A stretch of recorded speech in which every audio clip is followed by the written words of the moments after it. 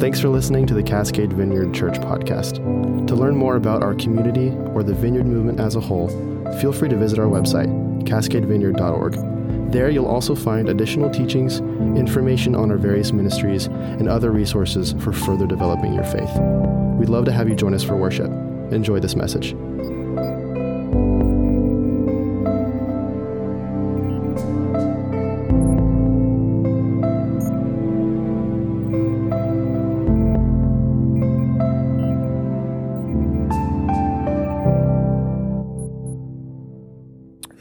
Things I want to mention this morning before we get into it. One is, am I on here now? Okay, good. Look at that, man. Technology.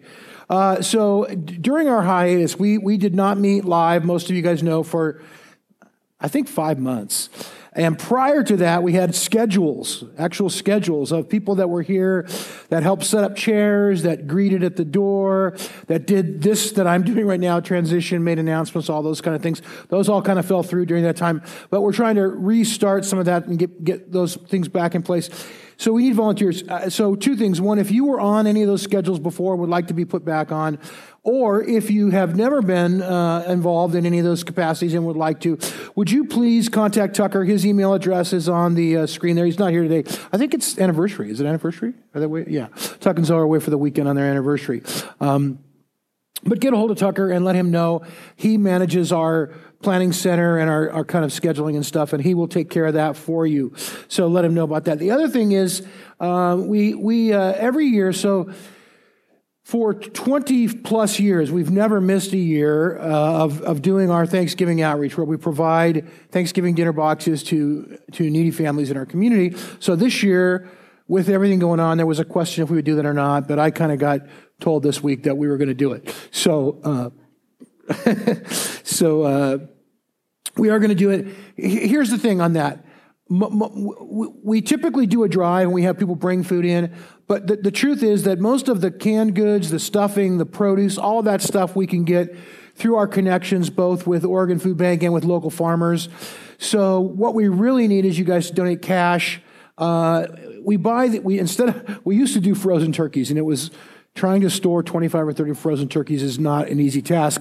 So now we buy these little coupons. They're amazing. They're little and small, and they can be redeemed at any grocery store anywhere for a turkey or a ham. Those are $16 a piece. And so you can also do an offering and just designate Thanksgiving or benevolence or whatever on there. And if anybody would like to give $16 towards that, that helps, and that makes the job a lot easier.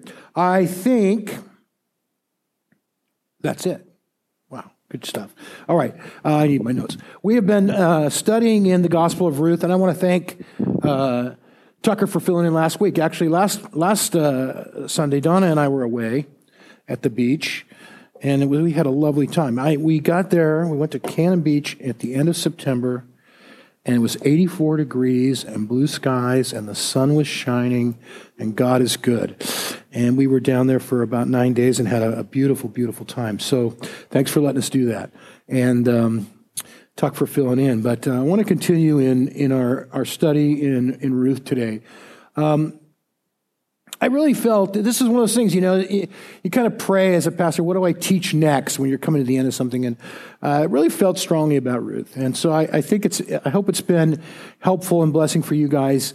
It's really been a joy for me to get into it and to read some commentary and other works about the book of Ruth. Both Tucker and I, in our messages over the last few weeks, have mentioned, the title being The Gospel of Ruth. There are parallels. Ruth is an Old Testament book. It's a little Old Testament book that takes place in a dark time in Israel's history. The Gospels were obviously, the coming of Jesus in what was really another kind of dark time in Israel's history, maybe not quite as dark as the first, but sort of this eruption of light and grace and goodness.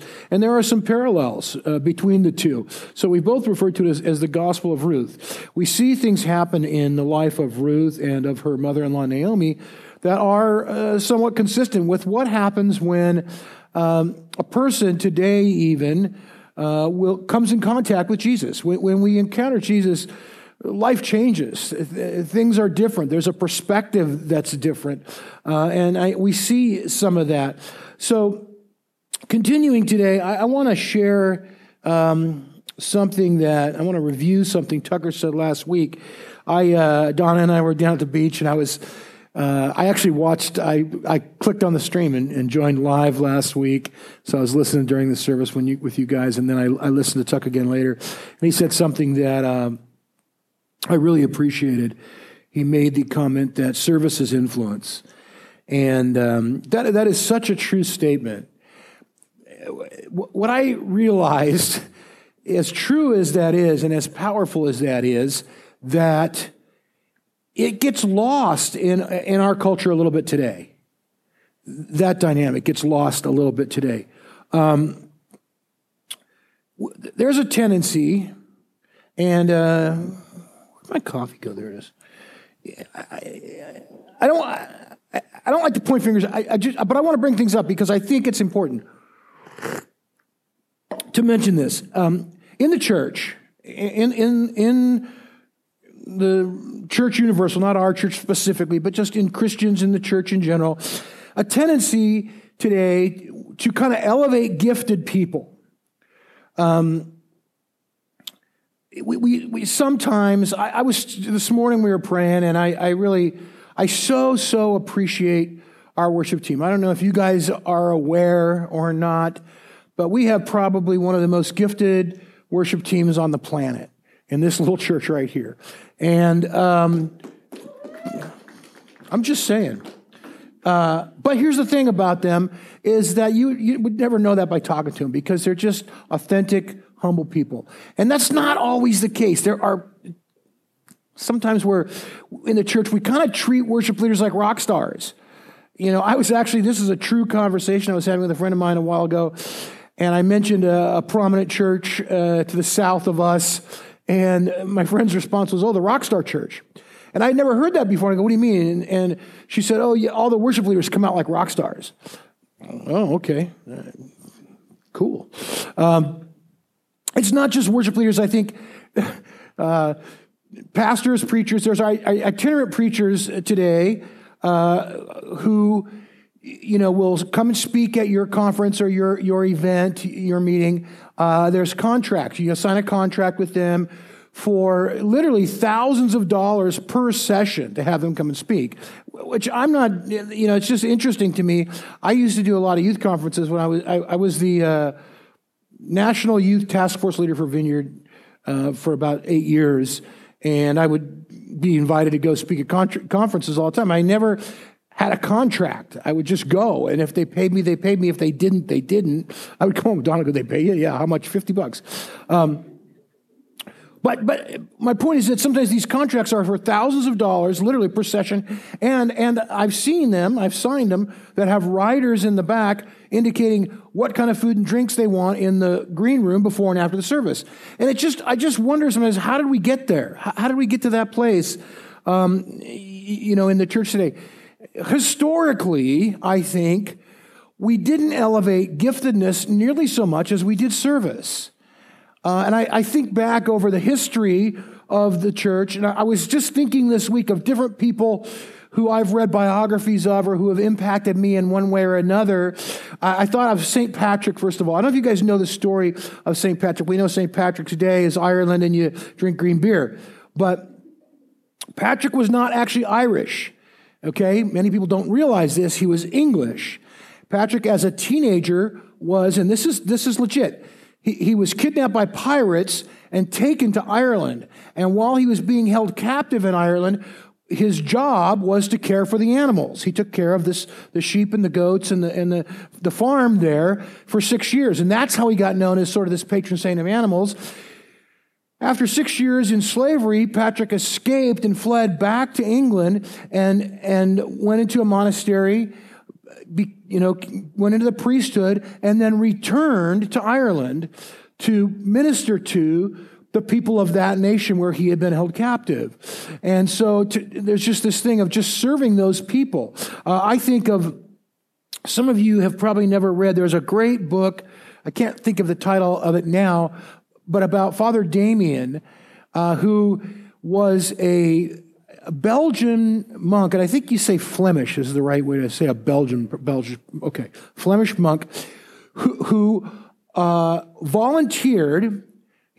So at the time, the island of Molokai in Hawaii was a leper colony, and people with leprosy were exiled there and kept separate from the rest of society because leprosy was highly contagious.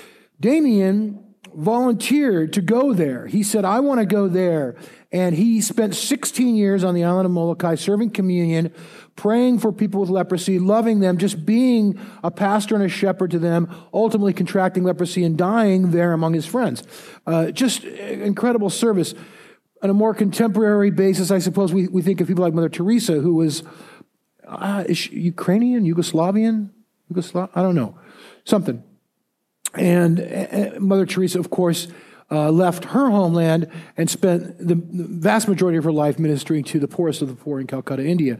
So again, just the elevation of service is over and against the elevation of giftedness. I have no problem with giftedness. I'm thankful for gifted people. I'm just looking at perspective-wise in the life of the church, maybe, how we approach things. Ruth is a story of service. It really is. So we have Ruth serving her mother-in-law, Naomi, in the early part of the book. And then last week we were introduced to a man named Boaz, who also serves both of these widowed, indigent women very profoundly. So a few weeks back, I introduced the concept of chesed, which is the Hebrew word that's translated loving kindness or love or kindness or mercy or a bunch of different ways in different passages. But it's a concept that's carried throughout the book. And it's one of the reasons that I believe Ruth is so much like the gospel accounts is just this proliferation of this chesed. It's illustrated throughout the book, this gracious kindness towards others in action that we see time and time again. We see it in Ruth, and then we see it in Boaz. It really comes, though, from God. Exodus 34, and he passed him, this is God, passed in front of Moses, proclaiming the Lord, the compassionate and gracious God, slow to anger, abounding in love and faithfulness, maintaining love to thousands and forgiving wickedness, rebellion, and sin. So that has said that loving kindness comes, that the source of it is God. One of the things I appreciate the most about Ruth, and to me, in terms of kind of contemporary significance, is that it breaks down barriers. The book of Ruth, there are racial barriers, there are religious barriers, there are gender barriers, and there are socioeconomic barriers. And we see throughout the book that loving kindness of God just sort of melt those barriers down. And that's, to me, maybe one of the most profound messages we can hear as a people in the culture we live in today. I just look at our society today, and it's so incredibly polarized around many of those issues. And I just love the capacity of this book to give us a glimpse of something different than that. So with that in mind, I'm going to pray, and then we're going to read today's text. But just so you don't get bored listening to my voice, I've invited my friend Rennie to come and read the text for you today. So it's a special treat. But first I'll pray, and you can come up right now. Jesus, thanks so much for your word. We are blessed, and we ask that you would just enlighten the eyes of our hearts this morning, that your word would just speak to us richly. In your name we pray. Amen. So gleaning was Israel's welfare system.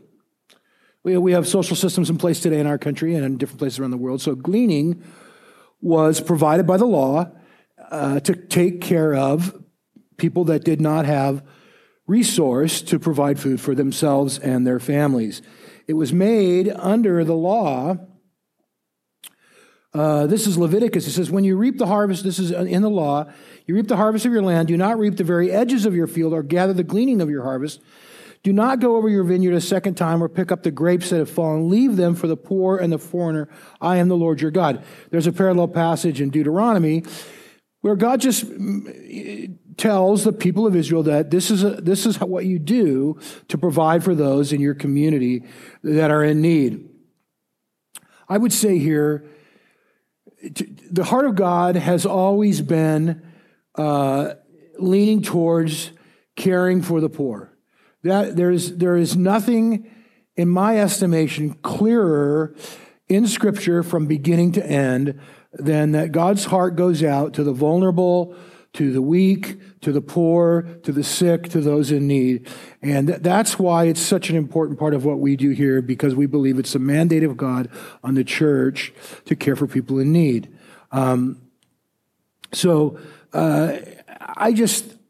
To me, that's something we need to be super mindful of today. We live in a kind of a me first culture, if we can be honest, right? What's best for me, and that sort of permeates everything we do. And I'm going to say this gently and graciously to us. I know as Christians, we don't think that way. Our heart is always towards other people, but we live in a culture that's so filled with that. Sometimes it might creep in a little bit without us even being really aware.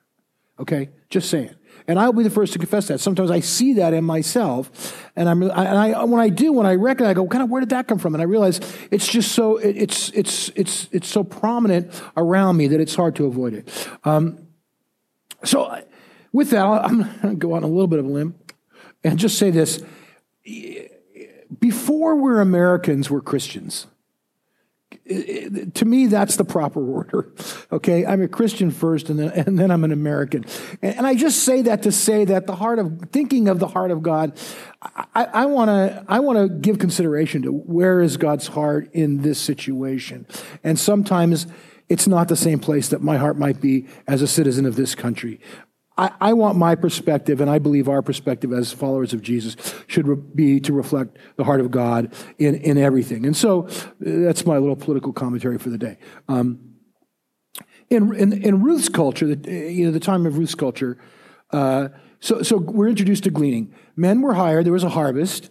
Men were hired to go and cut the grain, and then the women were hired to come behind the men, and they would bundle the grain up in bundles. That's how the process worked. The ancient Near East was what we call a shame-based society, meaning simply that even though gleaning was a provision made by God under the law, culturally, and I think we can understand this maybe a little bit even today, poor people were looked down upon. And so there might be like the gleaners would come behind, the harvesters, and people might go, oh, well, here comes the gleaners, there they are again. It was acknowledged and seen as a public display of poverty. If you were gleaning, you were a poor person. Everybody knew that. And it wouldn't be that different than certain things we see today.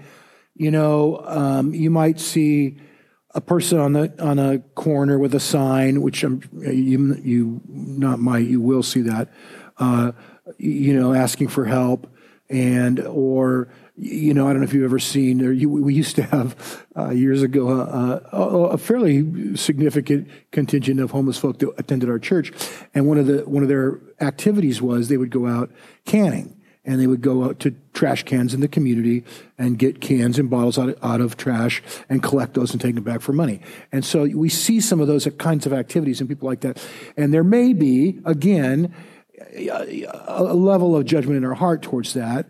And again, I think by and large, most of us don't carry that with us, but it's there nonetheless. Culturally, it's there, and we may, take a little bit of that on.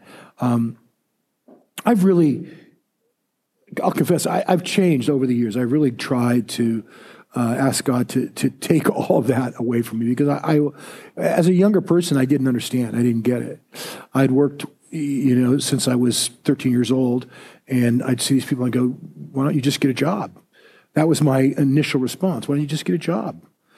But I've grown to realize that it's not that simple. And I'll tell you, one of the things that's helped me, we do have our food pantry here every week, and I talk to our clientele. I talk to people that come in, and I hear their stories, and you realize it's just not that simple. It's a complex world, and people are in different situations for a variety of reasons, and it's not ever my place to judge them. And so I guess that's another political commentary for the day. But so my point is that in Ruth's culture, they would be seen as poor people. Naomi understands this, okay? She gets it. Naomi, back in verse 2, it's Ruth who originally suggests gleaning. She says, I'll go glean. Naomi's response is, she says, go ahead, my daughter. And I don't know about you, but when I read that text, I can kind of hear the despondency in her voice. It's like, this is where we've come to. Naomi was a person at one point in time who had a good life. She had a home, she had a family, she had a husband, she had children, she had, all of the things that society provides, and then all of that was lost. And so now she's in this place of needing welfare and just really being kind of broken.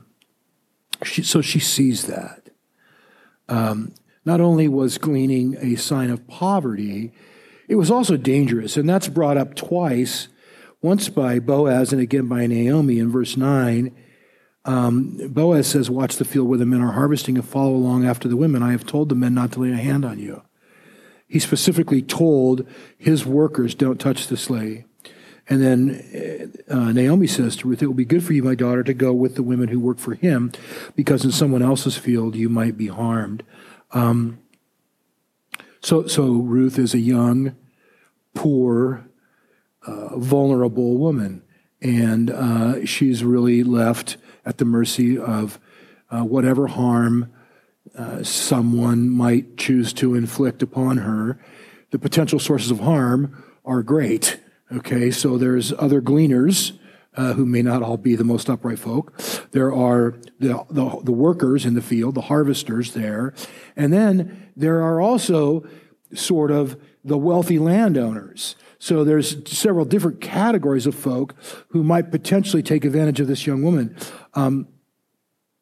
Boaz is described as in verse 2 as a man of stature. And I want to clarify a couple things. That word in the Hebrew is hayil, and what it indicates is stature, prominence, wealth, power. It's a person of position. That particular word at this point, that person, as described by that word, it doesn't speak to their character. You could be that prominent, wealthy, powerful person and not be a person of good character. So there's that. And we remember this is taking place in the days when the judges ruled. So it's a dark time, and Boaz could easily have been a powerful person who would take advantage of a young woman, okay? He could have been, but Boaz is not that guy. And I want to say parenthetically here, and I think this is important to keep in mind, the hero of the story is God, okay? Ruth plays a role, Boaz plays a role, but God is the hero of the story. And providentially, I really believe it's the providence of God that she ends up in that field, because she could have been in, as was mentioned, in a different field. But she ended up there. And Boaz is a man of God. He is a hayil. He's a powerful man, but he's also a man of God. And so in his field, she finds sanctuary. She finds safety.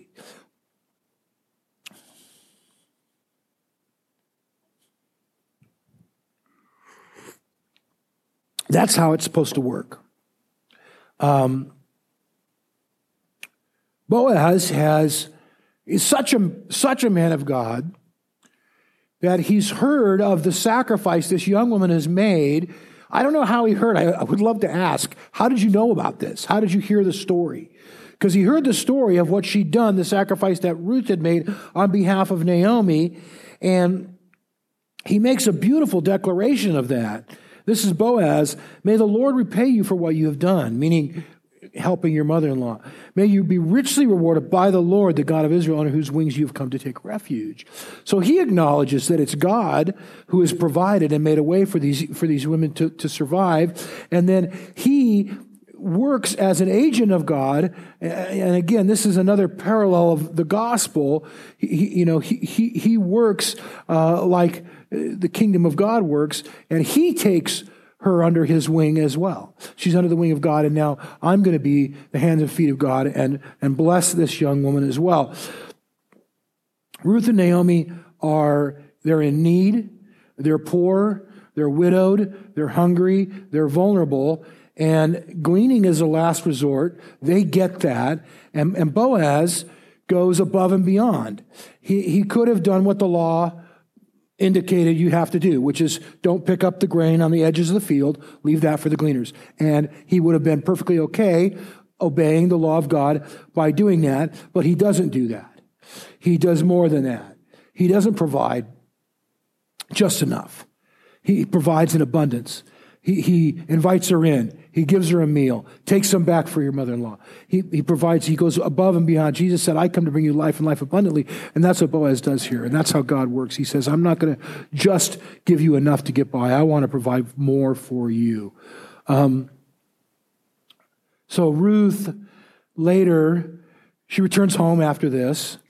And Naomi asks, so where did you glean today? And again, I think she's still at this point kind of despondent, kind of like, how'd it go? And Ruth answers and tells her where she was, and all of a sudden the lights come on, and Naomi changes. And now she says, the Lord bless him, ! Naomi said to her daughter-in-law, he has not stopped showing his kindness to the living and the dead. I read that verse just out of context, and you go, okay, is she talking about God or Boaz? And I think maybe both. He's not stopped showing kindness. And again, I think there's a parallel to the gospel here, because I believe at this point, Naomi has a salvation experience. I think she comes out of that place of hopelessness and despondency into a place of renewed hope and life again. It's really a very, very significant turning point in her life here. And again, I told you a couple weeks ago, the book is Ruth. It's really Naomi's story. And in a very real way, this is the pivotal moment of the story where Naomi comes from this place of tremendous brokenness. We called her, the first week I said, female Job. She had lost everything. Lost her family, lost her home, lost everything, completely destroyed. She's been heavy-hearted. She's been in this place of brokenness for a long time. And I think, and I'll just kind of wrap up, to me, this is a reminder that no one is so far away that God can't reach them. And here's the thing, I want to say this, and this is, I think, the point, and so interesting. I do not coordinate.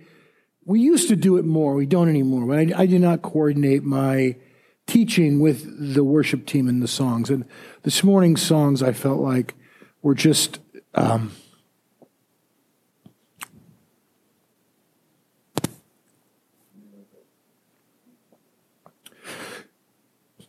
God's word to us today, that we think sometimes in terms of sin, that no sin will separate us so far from God. But I want to say today, I felt no sin against us will separate us that far from God either. That there's no amount of brokenness, no amount of hopelessness, no amount of pain that God can't reach his people in. And I just feel like that was the word today. And, I wouldn't tell you guys all to get here at 8:30, but I love being here during rehearsal. And this morning, Elijah did that little tag, God, something holding on, and God is holding on. And he said, I don't know if I want to do that. And I go, no, you have to do that. Because I just felt like that was God's word. We come to that place of lostness, brokenness, pain, and God says, I'm still here. So why don't you guys stand? Thanks again for listening. If you'd like to sow into what God is doing through Cascade Vineyard, we always welcome your prayers for our church body, our communities, and our leadership. If you'd like to contribute financially, please visit cascadevineyard.org/give.